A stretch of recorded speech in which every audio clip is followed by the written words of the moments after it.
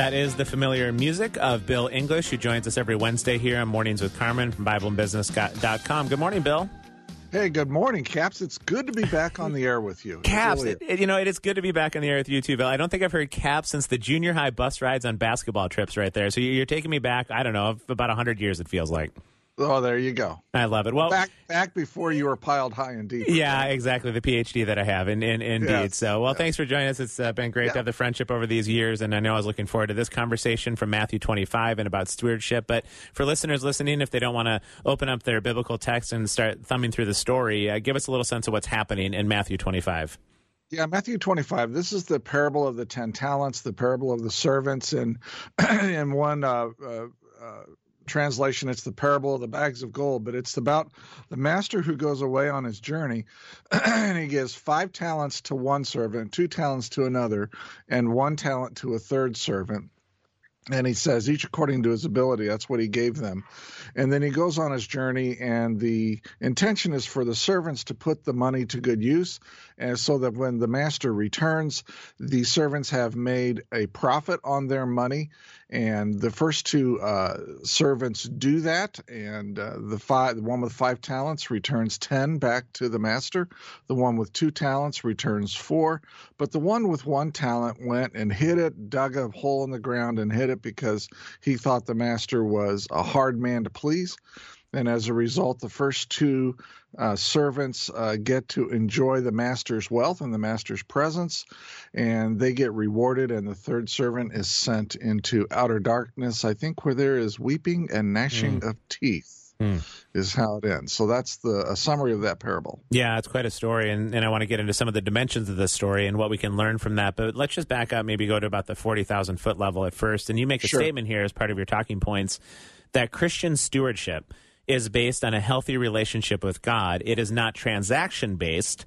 It is relationship-based. And, Bill, I'd love for you to comment on that a little bit further, because I know there can be a temptation, and being a lifelong church kid and a lifelong follower of Jesus, that some of the times in which my soul has dried up, maybe in the most arid sort of way, is when I look at my faith as just a bunch of duties that I have to do, a bunch of moral obligations that somehow God expects of me in kind of this transaction relationship that he's somehow removed in the heavens, I'm not sure where, and has given us these commands, and I'm just supposed to do them. Boy, that dries up the soul pretty quickly when our ongoing life is not sort of immersed within the presence of a relationship with God.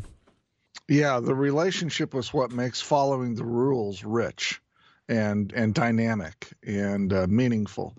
If you take the relationship out of it, then obeying the commands of Christ is just duty, and it really will drive a person crazy.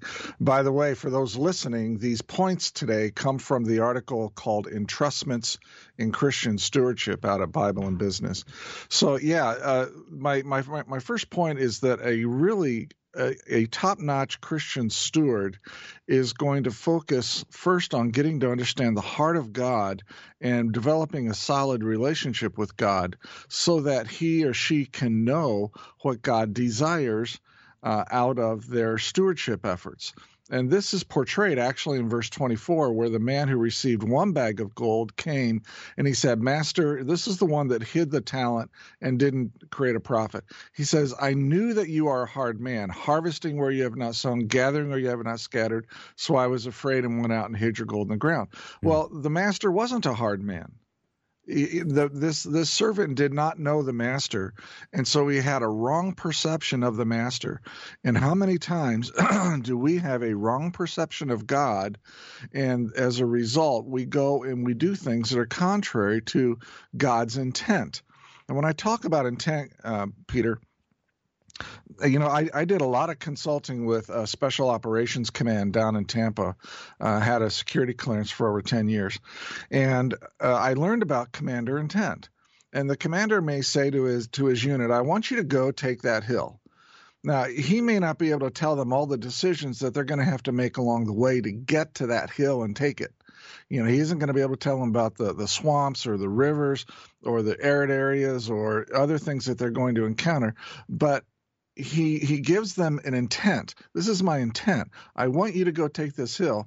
And when you understand the commander's intent, then you can make decisions that are in concert with that intent.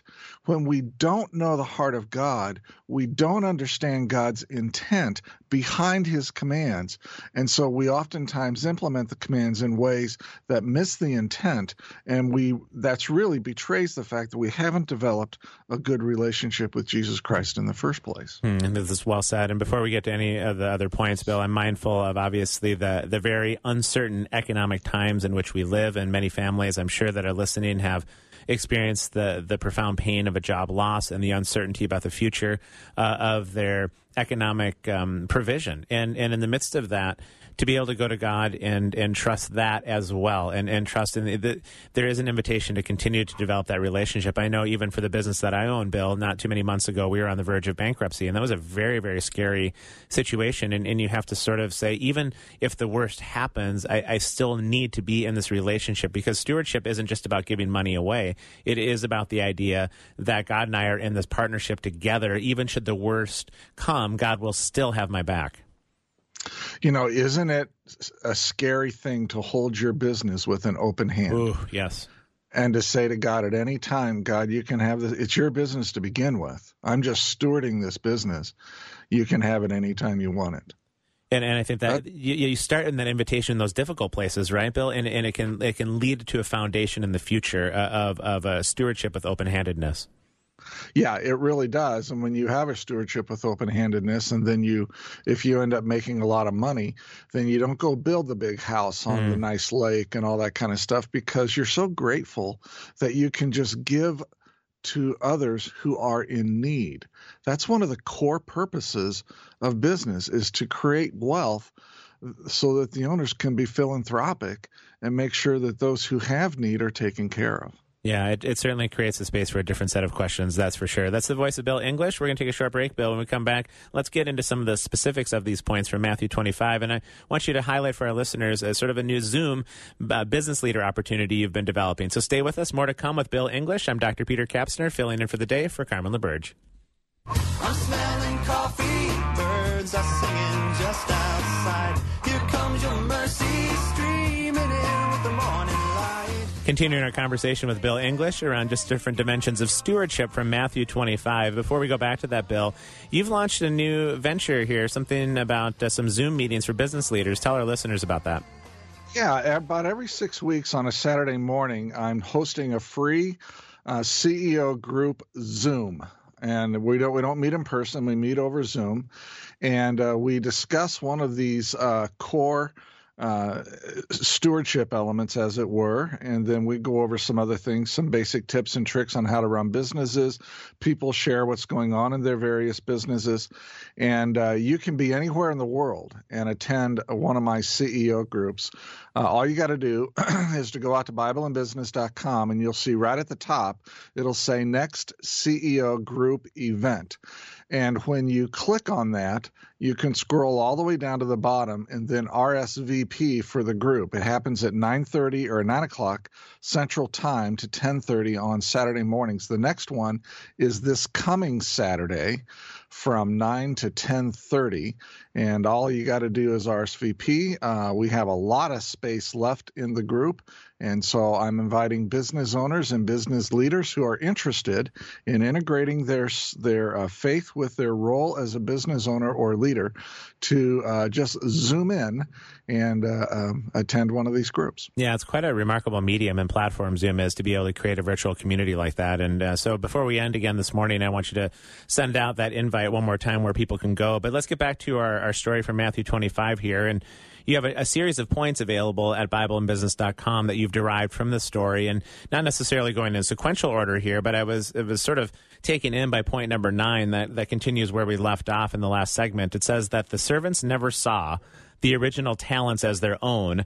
They always saw those talents as belonging to the master. And Bill, it's something I've heard in my Christian journey for many, many, many years. The earth is the Lord's and everything in it, and our money is the Lord's. But day in and day out, it sure often doesn't feel like my money is the Lord's. And how does somebody begin to move from a place of understanding that truth of the kingdom to really being able to walk in the truth of that kingdom? Boy, it's really a mindset change. You know, you're a business owner, I'm a business owner, and there's a lot of business owners listening. There's a lot of people who have checking accounts. Whether you're a business owner or not, you look at the money in your checking account and you say, that's my money. Yeah, for sure. And really, it isn't. It's God's money. And he asks you to tithe 10% to him, but even the tithing theology that has been taught, I think, has been wrong. It's been, you know, God gets 10% and you get 90, so you get to do whatever you want with that other 90 because you gave your 10 to God, right? And I just don't see it that way. Especially for business owners and leaders, the money that we have in our business checking account really belongs to God. It's there to run the business. God owns the business in a spiritual sense, and it's there to further his kingdom and to accomplish his purposes. It's not our money. The original talents in the story of Matthew 25, you know, the master gave 5 talents to the first servant, and the servant made 5 more. And what did he do at the end? He gave all 10 of them back. And which means, by analogy, that means that all that we have, all that God has given to us, needs to be given back to God. Now, obviously, some money has to be spent on some things here on earth, but our focus should be on this is kind of the John Wesley thing, making as much money as we can and saving as much as we can so that we can give away as much as we can. Yeah, I think that's such an important point, and it gets into point number 5 from this article as well, which is profits which we create are to be given back to God to further his agenda. And Bill, there's obviously been a lot of backlash about the idea and the economic system of capitalism because it generates so much wealth, and that wealth can then lead to greed, and often does, and really hollows out our relationships with one another with this income gap. The flip side of that, or the correction to capitalism, it seems to be suggested these days, is socialism, where there's sort of this forced giving of the money. But in God's kingdom, it's neither one of those two things. There is the open-handed, open-hearted creation of profits that then lead to the giving away from a sense of one's own free will, because you're in a place of gratefulness. You're in a place of recognizing the money is not your own. And so the economic system in God's kingdom is very different than the choices we tend to have in this world. Yeah, we could solve so many of the social problems without socialism if the average Christian would simply tithe 10%. Yeah. You know, the average Christian in the average pew today only tithes about 2 to 2.5%. And what that shows is that their heart is not really aligned with God. I think we have a lot of people in church whose hearts are lukewarm and are really not aligned with the Lord. Yeah, the whole idea, wouldn't it be something if we could not, because the answer to the sins of capitalism is generosity out of those who have a lot of money. That's the biblical answer. And that's what Jonathan Sacks, in his book, The Dignity of Difference, that's what he argues in one of his chapters, is that it is a moral stain on the church. Now, he's Jewish, and he's talking about, you know, the temple and all that, but it's a moral stain on society when the rich don't take care of the poor. But they don't do that through the government. They do that because they love God, and they do that because God has quickened their hearts, and therefore they do it from their religious foundation, not their political foundation. That's good stuff. One more, Bill, maybe just in a minute or so here. Point number 7, the size of the profit did not matter to the master. Now, Bill, I got to take you to task on that one. Isn't it better to have more profits, and aren't you a better somehow steward of God's kingdom? No, not at all. It's about faithfulness. Look, the parable rewards the servant who got 2 talents and made 2 more, and the servant who got 5 talents and made 5 more. They got the same reward. So it isn't the amount of the raw dollar amount of the profit that is generated. It is your faithfulness in generating it and then giving that back to God and using it for his kingdom. That's what's at issue there. That's great stuff. That calls to mind the story of the widow's mite, too, in this, in terms of what we have. Well, Bill, we got to leave it there. But before we run, a couple things. Again, if you're listening this morning, you want to catch all of what Bill had to say, you can head to BibleandBusiness.com and see these 10 points from Matthew 25. But one more time, remind our listeners where they can go if they are a business owner themselves or they happen to know some business owners where they can participate in this community that you're doing. I'd love for people to join me on Saturday morning at 9 o'clock on a Zoom meeting for CEOs and business owners and business leaders. Just go to BibleandBusiness.com, click on Next CEO Group Event, and then scroll down to the bottom and RSVP, and I'd love to see you Saturday morning, 9 a.m. Great to hear your voice again, Bill. Appreciate our friendship over all these years. Yeah, me too. It's good to talk with you. Yeah, indeed. We'll take a break here for some Breakpoint and bottom of the hour news, and we'll be joined in the second half of this hour by friend Justin Jepson, who runs the chapel program here at the University of Northwestern St. Paul and is as dialed in to the thoughts and to the dreams and to the passions and the difficulties of young people today and what we see in the next generation in God's beautiful kingdom.